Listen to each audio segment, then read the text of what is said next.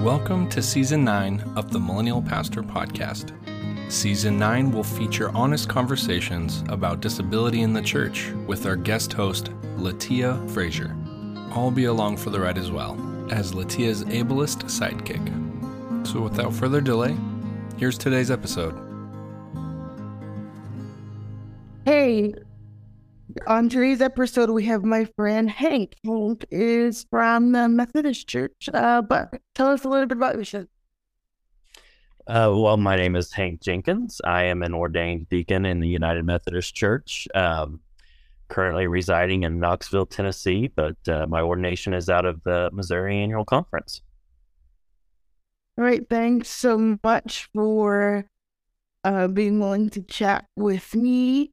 Again, I am Latia, your host for co-host for this season. I've known Hank for a while now.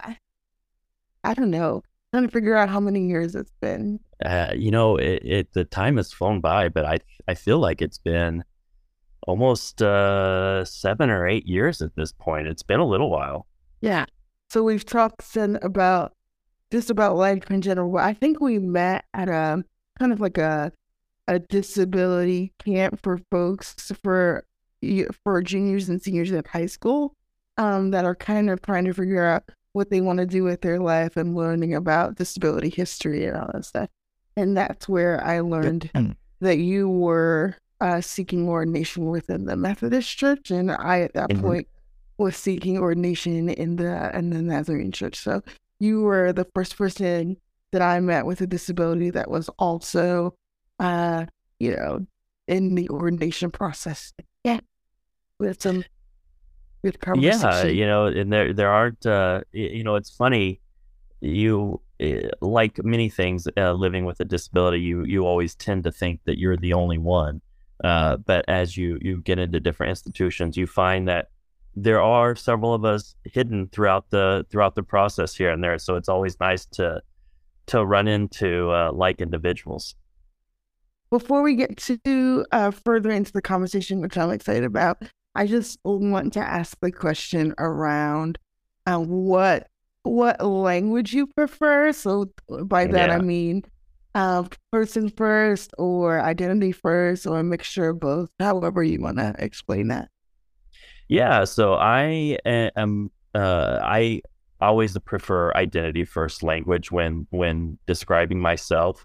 I describe myself as a disabled person, but truthfully, I have a tendency to go back and forth between identity first and person first language, as you know, but your listeners may not know. There's a long debate and a long conversation within the disability community about what is proper, whether it be identity first language or person first language. Those who say, you are a person with a disability, or you are a person who uses a wheelchair as opposed to a wheelchair user or a disabled person.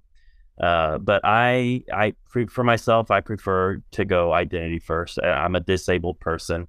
It's important for me that this is who I am. This is how I live in the world. And one, I think it's important for people to hear me identify as such. It's important for me to, in the spaces in which I operate, for me to claim that identity, and also to claim that identity so that shame is taken away from that identity. Too oftentimes, the word disabled, it strikes a negative connotation in people's minds. And I truly believe that is why we try to hide, the word disabled through person first language or things like that, because it is something that for the longest time people didn't want to identify as. But for me, I'm never going to change who I am. I'm never going to change the fact that I'm disabled. And neither do I want to change the fact that I am disabled, right? It is how I operate within this world. It's how that my body exists, and I'm not going to be ashamed about that. And I don't want other people to be ashamed about that either. I want them to see me identifying as such, so that other disabled people can claim that identity also. Yeah. Yeah, I love that. I was saying earlier that I go back and forth between the two. Like if I'm in a room that I know that I'm presenting and most of the folks probably don't have disabilities, I emphasize the person first language just as a starting place. But I know Right. that like if I'm just hanging out with you or folks with disabilities, I'm like, okay, yeah, Yeah. we're all disabled people. We're all, crippled, even I use words, but also to be Right. mindful of like the language that the person is using so that you mirror that language. Right. Yeah. And and it's, it's a, uh, what language is used also depends on the age of the person also, right? Because there are different generations, especially within the disability community, that like, I would say more boomer or Gen X generations, they really fought hard for that person first language, right? And for them, using person first language is what the proper way to go about it is. Where I think more millennials and Gen Zers have a tendency to say, no, no, no, no, I'm identity first language. And so you see a real battle between generations in it. And so I think it's also important to for me, it's important to, in some situations, respect those generations that did go, who did have a fight for disability rights that came before me. And so for them, person first language is important. But like I said, it's also important for me to be like, yeah, but I'm not going to be ashamed of who I am. This is who I am, and you can like me or not, but I'm disabled, so take that. And that's a good point, like to honor those before us, to honor those who are presently still with us, and our ancestors who they were coming from a place where people with disabilities were not even considered people, right? And hid away in institutions. And so to even push for like we are people, like we have personhood, I think is what they were fighting for. So we want to honor that. Yeah, for sure. All right. As fascinated as I am with generations, it was never on my radar that was a breakdown, that boomers, Gen Xers, and then millennials, Gen Z would have a different framework for how they talk about their disabilities. But I have a potentially ableist question. So help me, help educate me. I got a lot of kids. I got 4 little kids, and I'm going to use them as the scapegoat so I don't totally put my foot in my mouth in a potential scenario that has happened in the past. Yeah. My kids, in theory, let's just play out a hypothetical. They see you and you're going to potentially be in a wheelchair if they meet you, right? And they blurt out, what happened to you? What's wrong with you? Any number of potential questions. It depends on which kid says it and how loud and et cetera, et cetera. My natural inclination is to hush them, say, don't say that. We don't say that. And it's potentially kind of like a residual taboo, like what you guys were just talking about of previous generations. But is that the wrong reaction? What should I be doing with that situation? What is best for you? And I know it might be individualized, so I'm just curious your thoughts on that. Well, and for me, one with kids, that's a situation that happens all the time, and especially kids with parents. In fact, being a minister, there's a sermon illustration that I use quite often, actually. And it's a story of being I think I was in a Target or something somewhere, and there was a situation to where a young little boy saw me, and he just had like tons of questions about why I was in a wheelchair. And in his mind, like I always tell the story, it starts out like he's inquisitively looking at me, and he can't understand it, and so he like pulls on his mom's shirt, and he like once he gets his mom's attention, he's like, hey, what's up with that old man? Well, the fact was when this story was happening, I was in my 20s, and so I wasn't old. But like but in his mind, he was associating wheelchair being with old, right? Because he'd only known older people to be in wheelchairs. And his mom is like literally dying, turning beet red at the fact that he like is asking out loud in this part of the store about this old man, and she's like, "Honey, shush, she's not old." Yes. And then she's like, and the little boy continues like, well, why is he in that thing? And his mom is like, well, honey, he's in a wheelchair. Just leave him alone. And like I tell the story, I eventually go over to this little boy, and I'm like trying to ease his mom. I'm like, hey, it's no worries. I'd love answering questions like this. And so I start talking to the kid, and I'm like, hey, I use a wheelchair because I can't walk, and this is how I get around. And like the whole time, like I'm explaining to this kid about the wheelchair, you can tell like it's still not working out in his mind why this whole thing going. And so he has this moment where he looks at my legs in the wheelchair, and then he looks back at me in the face and looks down at my legs, and he goes, and I said something about not being able to walk, and he goes, well, yeah, you can, just get up. And like his mom at that point is like, nope, we're done, grabs the kid by the hand, and it's in the next aisle, she's gone.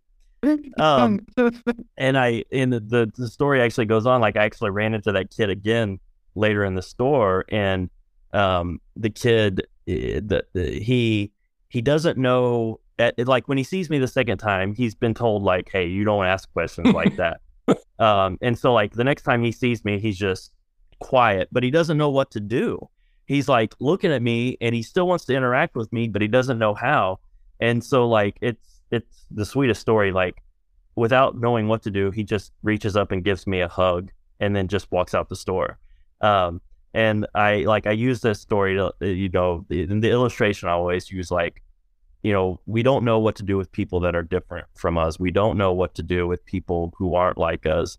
But the only thing we're supposed to do is love them, right? The only thing we're supposed to do is show them love. But, long story short, to go back, like I use that, but to go back to answering your question, like, I have no problem talking to kids about my disability. I have no problem with kids wanting to know about it. In fact, I would rather them ask me about my disability so that I can talk to them, so that I can normalize being a person with a disability who is willing to talk and answer their questions, so that they are comfortable around disabled people. Now, sometimes using that language, what's wrong with you? And sometimes, you just have to reframe that. I would reframe that and say, well, there's nothing wrong with me. I just live life differently, and I would think if I was talking to another parent, I would say, maybe help them reframe that of saying, there's nothing wrong with him. He just lives life differently. And then I'm always thankful for parents who bring their kid over and introduce them and ask and are willing to ask them. Now, I will say it's a lot different if it's an adult doing that, right? If it's an adult without a kid who's just coming over, being intrusive, asking a lot of questions, I am not as willing to do that unless I have built a relationship with that person, unless me and that person have gotten to know each other, and building our relationship over time, we've mutually grown comfortable enough with each other where they can ask me those questions, and I'm willing to share. Because it's rude, right? Right. And I think it's like, in terms of adults anyway, it's like, because we are people with disabilities, you feel like, well, we can just ask anything. I'm like, well, exactly. Would you want me to ask you some intrusive questions? Because I have them. Exactly. Exactly. Yeah, exactly. Like there's nothing that gives you the right as an adult to bust into somebody's life and just ask them voyeuristically all these questions that are simply because you want to know more about our private lives, but yeah. But when it comes, like I said, when it comes to kids, I'm much more lenient because I want them to be comfortable with it. And not to be afraid the next time they encounter somebody else with a disability. Yeah. Well, right, because... Oh, sorry. Well, no, because like the instinct, though, the instinct is always there for the parent to hush them or to shush them. Yeah. But what that tells the kid is you're never supposed to speak of disabled people, or you're never supposed to acknowledge them. You're never supposed to. And that's actually much more harmful in the world in which Latia and I live in a world in which society at large has decided on several levels to ignore us and to not recognize us in spaces or to not find out what it is that we need. And so that's where that becomes problematic in the long run. It's very helpful, very clarifying. And I think the natural progression, as an adult is just that curiosity of wanting to know while overstepping the bounds of privacy, right? Of just like, I'm Right. so curious.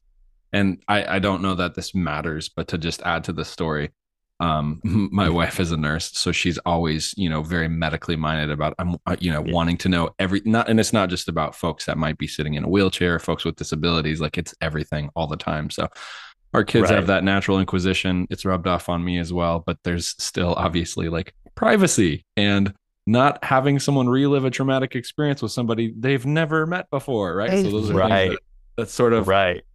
you have to like, okay, yeah, I'm not entitled to know the intimate details of a person's life, especially if this is not something they're born with and a traumatic event led to why they're in the situation that they're in. Well, and it's important to remember, like, these are stories that the story of why I am disabled or why I, use a wheelchair is a story that I have told thousands upon thousands of times.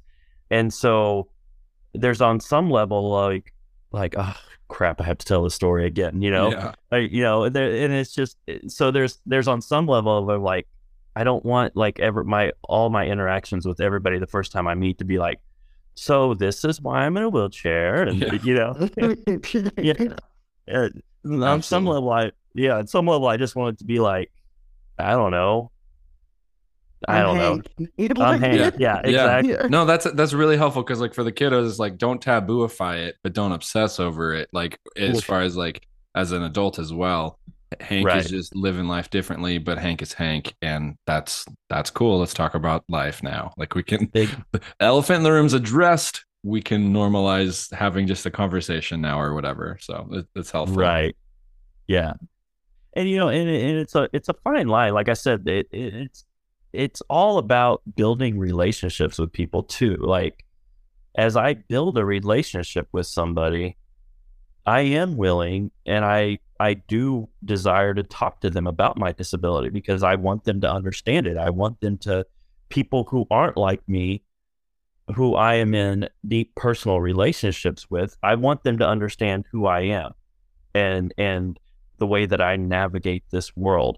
And I don't know if Latia is this way, but the way that I often go about that is I crack very inappropriate jokes about my disability in front of them to make them uncomfortable as I'm getting to know them, and so that breaks that down and allows them to Josiah be is laughing because he knows I do it all the time. Yeah. Yeah. When she first did it, I was like, am I allowed to laugh at that? I don't know what to do with this. I mean that's something people who navigate disabled spaces, that's a very disarming mechanism that we all use to break down barriers so that one, recognizing people are on some level are already uncomfortable with it. So we're going to go beyond the line of where you're already uncomfortable, make you even more uncomfortable so that we have to address the shit that we just put out in the room.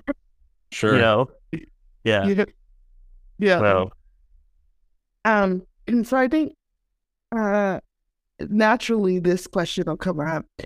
The magic pill, right? So if you were given this magic pill that all of a sudden one day you could walk now, would you take it? Or because we're in church spaces, the idea that like if you were at a altar call or somebody randomly came up to you in the supermarket, which has happened, and says, "Can I pray for your healing?" Would you? And then maybe we'll go into a conversation about how that might look different because you and I, like I was born with my disability, you were not, and if that changes it at all. Yeah. So, I mean, to address the last part that you were just discussing, I was not born with my disability. I was born with the ability to walk. I was in a car accident at the age of 7, which bruised my spinal cord at the T12 level, and it prevents me from being able to move or feel anything in my leg from just below my hips down. And as far as disabilities go, I have a pretty low injury, so I have upper body. I have quite mobility. It's just I'm not able to move or feel my legs at all. But I'm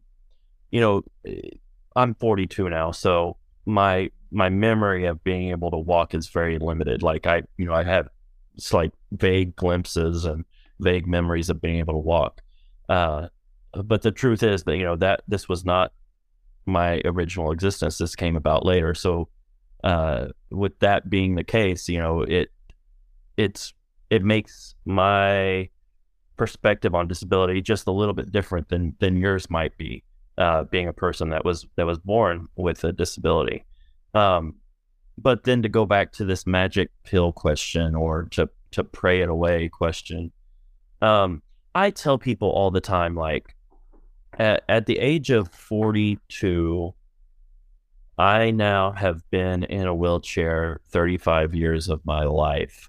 To do any kind of magic pill or to pray for my healing, that's actually not healing in any way. That is actually more disabling than what my disability actually is, right? Because this is my normal. This is whatever normal is, however we want to say whatever normal is with air quotes. This is how I live in this world. This is how I exist. So to do any sort of magic pill where like, oh, you're able to walk, that turns my whole life upside down. It is not a life that I necessarily want to live, right? Because this is how I have grown comfortable in life. And this is how I have learned to navigate life, and how I have learned how to, receive grace. It's how I have learned how to understand my salvation in the world, or my life in the world. And so, no, I wouldn't want to take some magic pill and be able to walk, because that's not who I am. That's not my reality, and nor do I want it to be. Yeah, so that for me, that whole question comes out of a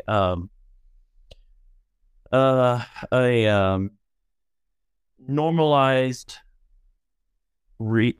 thinking on life, that the only way that you can be fully whole, WHOLE, is to be a person who walks in the world without disabilities. And that is the only way that you can live a whole life. And that is the complete way that God intended for you to be. And truthfully, that's just not my understanding of who God is, or how God has made us in the world. I think God has made us all different, whether it be through the way that we look, the way that we act, the way that we navigate the world, our abilities, our sexualities. God made us different, and there's beauty in that difference. And if God wanted us all to be the same, the world would be a hell of a lot more boring. And I'm just not about that life, Yeah. And so I just no, that's not something that I want. A lot of people do not understand disability. And because they don't understand disability, they assume that you need to be like them, right? Definitely. That in order for me to be happy, I need to be like the dude that's out there walking, or I need to be like the dude that can run upstairs or whatever. And no, I can be just happy not being that person. I think that there's a fear around disability, and also not understanding that disability is a culture, right? Right. Like with with all the things that any other culture has, and that the only difference is that people can enter this culture at like different points along their Right. life, whether because someone's born with a disability or acquires one. But that makes me think about two questions. One is this like hierarchy of disability, and we've talked about this a Yeah. little bit on the, just in our other conversations, but thinking about within our culture, there seems to be a hierarchy. And maybe, I mean, you can correct me, but I see like if you were in the military, right, and you for our country, hmm that you acquire a disability because of something that happened to you, you're like at the highest level because you're like a warrior and you came back, but you fought for our country. And Yeah. then maybe folks who are folks maybe like you, hey, who didn't have a disability when they were born, but because of an accident or whatever, have a disability, and then kind of go further down from there. And I also think that there are other intersecting factors like gender and race that play into that as well. Any thoughts on that? Well, and it is something. It is something that is very real, and it's something that plays out both within the disabled community and outside of the disabled community, right? So when we're talking about the hierarchy of disabilities, often we're talking about, or my perspective on it is like whose voice gets heard the most within the disabled community, and who gets to represent the disabled community the most to the outside world, right? And it's never it's never anything that's done fairly, I don't think, and a lot of it plays into how much can you pass as a quote, air quote again, normal person in the world. Somebody like myself who is a paraplegic wheelchair user, who is also a cisgendered white male, I get a lot of privilege in the world that somebody with cerebral palsy who is a Black person or a Black gay person does not get, right? And that's not right, because oftentimes when the rest of the world is thinking, who do we want to be our spokesperson for disability, they're often looking for, the white dude in a wheelchair who looks like and I tell people a lot of times when I'm doing podcasts or when I'm talking to people, when you're looking at me through a Zoom box, you would have no idea that I'm disabled. And truthfully, that's the way that the able-bodied world wants it, right? Because it's once again, it's that whole thing of like, how much does this person remind me of me, right? And that's the person that everybody else wants to hear from, or not want to hear from, but that they think that's what they want to hear. That's not who they need to hear from, right? And so unfortunately, how it plays out is that I am afforded many more privileges than you might be, Latia. And that's something that we've had to work on within the disabled community. You see a lot of talk within the disabled community around this, and I think that my hope is that there's becoming a better understanding of these things and trying to put other voices out front, because as a disabled person, I have things that I have to fight for, but they're not always the same things that another person who's disabled and a Black person has to deal with, right? And I, as a white person who is in a wheelchair, or even just as a paraplegic, as opposed to somebody with cerebral palsy, I have to recognize that and join in the fight with other people. Say, no, not just for me, but for all of my other disabled community siblings, as well. yeah. Yeah. And I'm conscious of that too, because even though, yes, I have cerebral palsy and I walk with crutches and but I'm able to articulate things in the way that Right. perhaps other siblings within the disability community cannot. So I also have to be aware of the amount of privilege I have, and realize that my siblings within the disabled community that have intellectual disabilities, Yeah. their voices are often not heard, right? So like to be mindful of it's not just me, but but my other siblings too. So like to bring them along, but not in a way of like come with me, but here's like here's another voice within the disability community. Because it's such a diverse community, we all don't agree on everything. Our experiences are diverse, all while we have this thing that links us as well. Yeah, exactly. And we, uh, I'm a big believer in like we've got to have we got to put those diverse voices out front so everybody can hear them, because a lot of times, like whatever the thing that helps me and I need to get by in the world is not something that a deaf individual necessarily needs, or somebody with intellectual disabilities necessarily needs. Yeah. So. But just because I know you've done the ordination journey and things like that, I want to ask these questions. What, like if you were speaking to someone who sensed the call to ministry that had a disability, like what advice would you give them, knowing that they are going to be speaking to ministry boards and committees Yeah. and such? Yeah. So like the first thing that I, in the Methodist Church, we have a group, Association of Ministers with Disabilities, and when we've talked with other disabled individuals who are first experiencing a call in a ministry, the first thing I tell them is, one, everybody I think needs to be able to fully articulate what their calling is, but I feel like those of us with disabilities need to be able to articulate that even more than other people. And we need to articulate why it is that the church is not complete without us, right?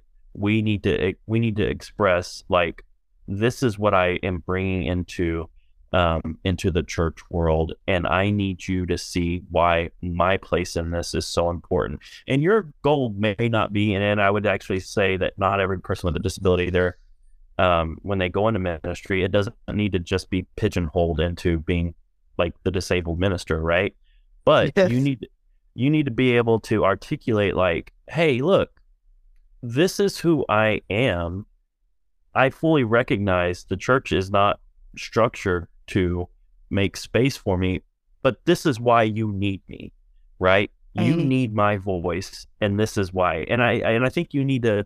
I think a person with a disability needs to be able to explain that and be able to like understand what those things are, because unfortunately we do face discrimination in those ordination boards, right? We are asked questions that nobody else is going to be asked, whether it's fair or not. And we need to be able to, on some level, I think we need to be able to answer those questions, but also be able to answer like, hey, maybe it's not fully appropriate for you to be asking me this, and this is why. Would you ask somebody else this? Mm-hmm. And just be able to push back on that a little bit and give the ordaining bodies a little bit of pause as to like, oh wait, why am I asking them this? Or why am I singling this person out and asking them this? So my first part of that is be able to fully articulate, be able to explain why it is that you're going into ministry. My other thing that I would say is, that first part that I talked about, being a person with a disability, in all spaces that we navigate, it can feel very isolating. We always feel like we're the only person, but the truth is there are other individuals out there like us. So find who those other people with disabilities are, who you can talk to and be in relationship with, and gain mentorship from. And also, there are always going to be allies within our churches, people you can find to support you or to have your back or to speak for you. Not speak for you as in like speak fully for you, but to lift you up when it needs to be. So find who those people are within your denomination. Whether if it's within the Methodist Church or not within the Methodist Church, I'm always somebody who's willing to be a mentor to somebody else who is going through ordination. I think for me, I think it's important for us to have those people that we turn to have us give us a support system in this, because it's not always easy. We need somebody there who has gone before us, like everything, and to lift us up. And this is not what you're asking, but people like me and you, we also need to be seeking out other people with disabilities, or that we can say like, hey, do you have a call in your life? Is that something that you see in your life? And, this is something I see in you, and how can I support you in that? So that other people with disabilities can see like, oh, this is something that I can do. This is something, once again, to normalize it within this world. Like, oh, yeah. This is something that a person with a disability can be called to do also. And not just because they're disabled, but because they have this call in their life. Yeah, that's good. And then what advice would you give to like the boards themselves that may encounter someone who is called? So for boards themselves, I would say listen to what those gifts are that the disabled person is bringing. Disabled people have amazing gifts that they bring to these boards and ministries, and often my biggest frustration with boards, ordaining boards, is that the one question that they always want to ask is, well, how do I know that this person is going to be able to do the job as a minister? Because, in their head, they're like, oh, the minister has to do this and this and this. And I always have to stop. I get so frustrated when I am speaking with boards of ordaining ministries, because they always have this question, and I stop them and I want to say, I need you to realize that a person with a disability, they are not here in front of you if they have not already gained 2 degrees, if they have not already busted their butt to get by in the world just to show up here in this freaking room with you. Exactly. So don't give me this bull crap that you don't know how they're going to navigate this world that you've built up in your head that it lives a certain way. They will figure it out. You know why I know that? Because they are freaking here in front of you now. Right. So they've already figured this out now. So stop giving me that bull crap about you don't know how they're going to do this, whatever. Well, help them figure that out. But you know what? They're going to figure that out. Okay. So just, stop focusing on that part, focusing on the gifts that they're bringing there to that moment. That's a soapbox that I get on, is just like, people don't realize the hurdles that we have to jump through just to get to the same spot everybody else is just showing up to on that day. And I'm like, hey, if we're in that room, we've already overcome a hell of a lot that you don't even know about. So, yeah. I want to ask, what's a positive experience you've had as a minister with a disability in the church? A lot of times we hear the negative stories, which are many and need to be there, but I'm curious about a positive experience. Well, and I've been trying to think of, like, I don't know that I can single out one situation that was a positive experience. Everything that I can, when I think about this, always come back to community. And I apologize. My cat has gotten into some catnip or something in the background is going wild. You may be hearing that. So the best experiences I've had as a person with a disability in ministry have come in small communities. The very first church I served was at a rural town in Oklahoma. And me and this church, our theological ideologies didn't necessarily line up always, but they were the most loving community that I have ever been a part of, right? And they had their stumbling blocks when it came to my disability, but they were always willing to be there in ministry with me, right? And allow me to lead them where I needed to lead them, but also lead me where I needed a community to lead me, right? And we were in partnership together. And at no point did I feel like singled out for my disability or, discriminated against for my disability. They loved me for who I was. And you don't always think, when you think of often like small rural communities, you don't even always think that's going to be the case. But that was a community that they were just truly just there to show God's love to everybody. And I loved that. And it was a great experience for me. I was also very young, and they gave me a lot of grace and, trying to learn what it meant to just be a minister. I learned a lot from them about caring for people. So that was a great experience. Another great experience was from a small community in England that I was a part of. This church in England, I lived in Oxford for 2 years, and this church in England had a heart for ministry and a heart for ministry with disabled people. And they were in a church that was built in the 1700s, but they, and often when you think of church buildings in England, you don't think of accessibility. But this church had a heart for disabled people. They had taken out all the pews in their church and brought in just chairs because they wanted to make it a space that was fully accessible for people of all disabilities and all abilities. They had a weekly program for the disabled people within the community of Oxford to come be a part of together. And it was mainly for the disabled people, but members of the church came and became a part of the community, and not a part of the community in a let me help you way. Right. They were legitimately a part of the community. Like, they were there sharing in conversation with these folks. They were there participating in the activities on an equal level with the individuals there. They would invite the individuals from this group to be a part of every year they would put on a church musical that was written by members of the church, and they would intentionally invite people from this disabled community to come be a part of these church musicals, not as disabled person one, but as like one of the main characters and stuff. Mm-hmm. And so it was just a beautiful, inclusive community to be a part of. And so, yeah, it's something that I always think of fondly when I think back to that time. Yeah, great.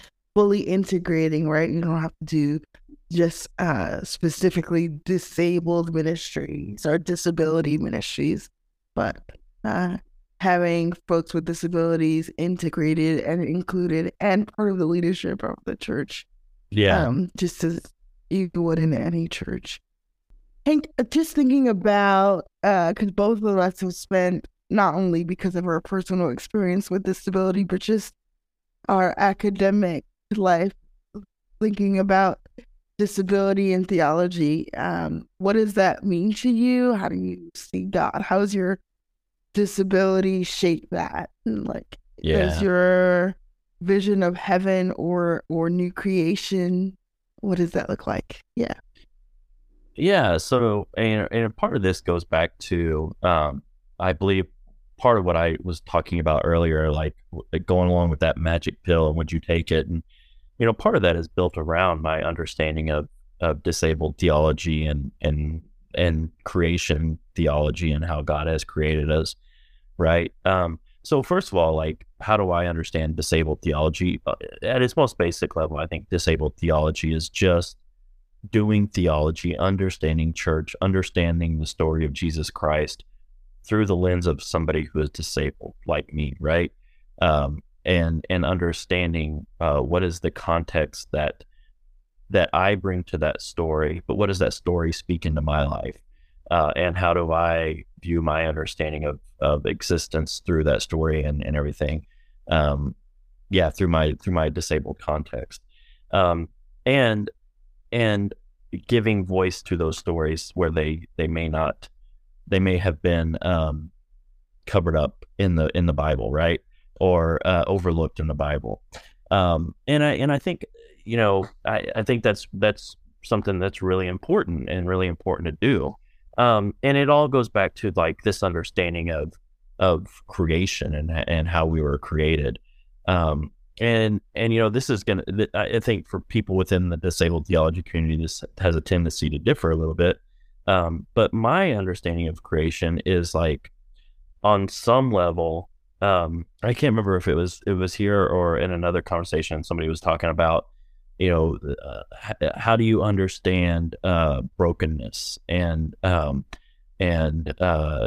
does God make things broken, or is everything does God make everything perfect? Well, I tend to think that God makes everything perfectly broken, right? That we all, I think we are created broken individuals, right? And whether that be through who we are, through our personalities, whether it be through our bodies, or but not everybody's going to understand like a disabled body is a broken body. But and I don't mean it in a derogatory way, but like I mean it in a, like, my body has limitations, but everybody has limitations, right? My limitations within my body are more pronounced than others.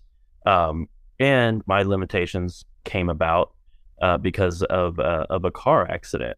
But still, we all live within fragile bodies, right? Bodies that are on some level broken or can become broken. And I think for me, the way I understand theology is like God wasn't intentional in doing that, right?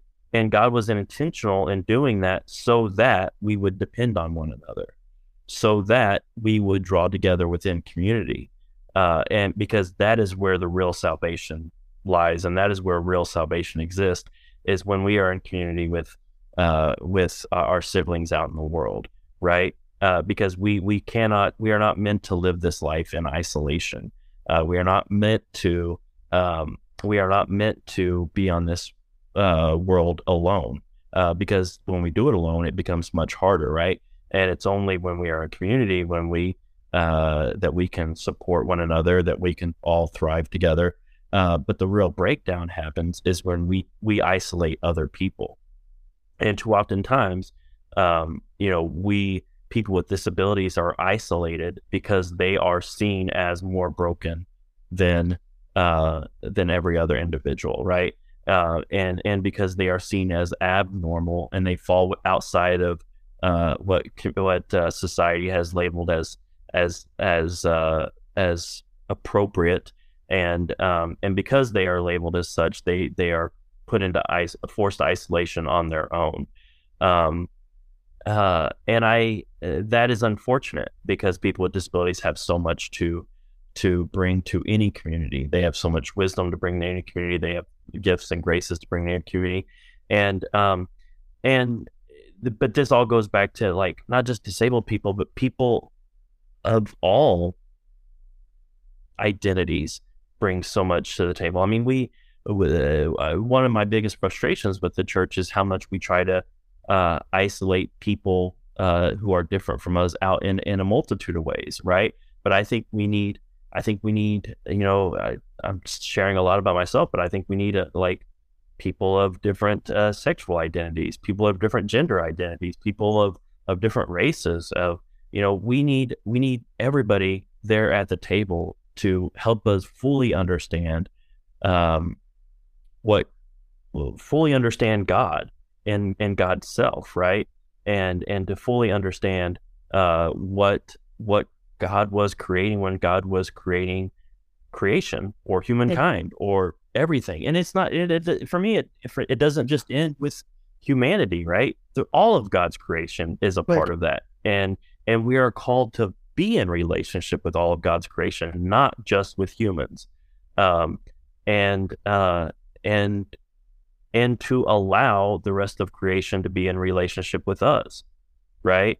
and it's not just a one-way street. And that's important for people with disabilities too, right? Like too oftentimes within the church, we want to set up this system to where people of the church are in ministry with disabled people, but don't allow disabled people to be in ministry with the people of the church. It's a two-way street, and it's not a relationship if that two-way street doesn't exist. And I'm talking in circles at this point, so I apologize. But for me, that's... Yeah, I think one way to ask that question then, and we could end here, other than if there's anything you want to say that hasn't been said, but is like, why is disability theology important for the whole church, right? I think sometimes people think disability theology, that's great. If you have a disability, it helps you. But why is it important to those without disabilities too? Because on some level, for me, while disability is a unique identity, being disabled is not an identity that everyone can take on for themselves. The reality of disabilities, though, is on some level is something everybody deals with whether it be vulnerabilities, whether it be living in fragile bodies, whether it being living within limitations. Like those are realities that people with disabilities are faced with on a day-to-day basis, and coming to an understanding of God through those limitations is something that on some level comes naturally to people with disabilities, right? But that's a gift that we can share with the rest of the church of like, hey, let me show you where the beauty is in these limitations that we have. Let me show you where the grace lies within these limitations. And let me show you where God is working through our lives. And not only through our lives, but through your lives as well. And I think that's where the church can utilize people with disabilities and disabled theology. Yeah. Is there anything you want to say that hasn't been said, Hank, or any resources you might want to offer that we can link to this episode? You know, I am long-winded, so I don't know that there's anything anything else that I can nor should add to the conversation. Resources, you know, I apologize. I'm trying to think. I'm a law student at the moment, so I've been dealing with legal resources a ton here lately. So I have not picked up any new disabled theology resources at the moment, other than, you know, some of the oldies but goodies like The Disabled God, one that I like, Vulnerable Communion. But these are ones that have been around for a long time that I tend to just talk about over and over again. But those are some of my good ones that I come back to. But I apologize, I don't have a better answer than that at the moment. Yeah, and can you link or send me the email and we can link it to the because I know I've been a part of some of your meetings, so it's not necessarily, you don't have to be Methodist in terms of the Association of Ministers with Disabilities. So as we're I'm a part of co-chair of the United Methodist Association of Ministers with Disabilities, support group for all people, ministers with disabilities, or those who serve within the church or just interested in all things. And we meet on a monthly basis to check in with anybody, and we support ministers. So we'd love to have it. I'll send you the information on that. All right. Thanks so much for having this conversation. And thank you, Latia. It's a pleasure being here.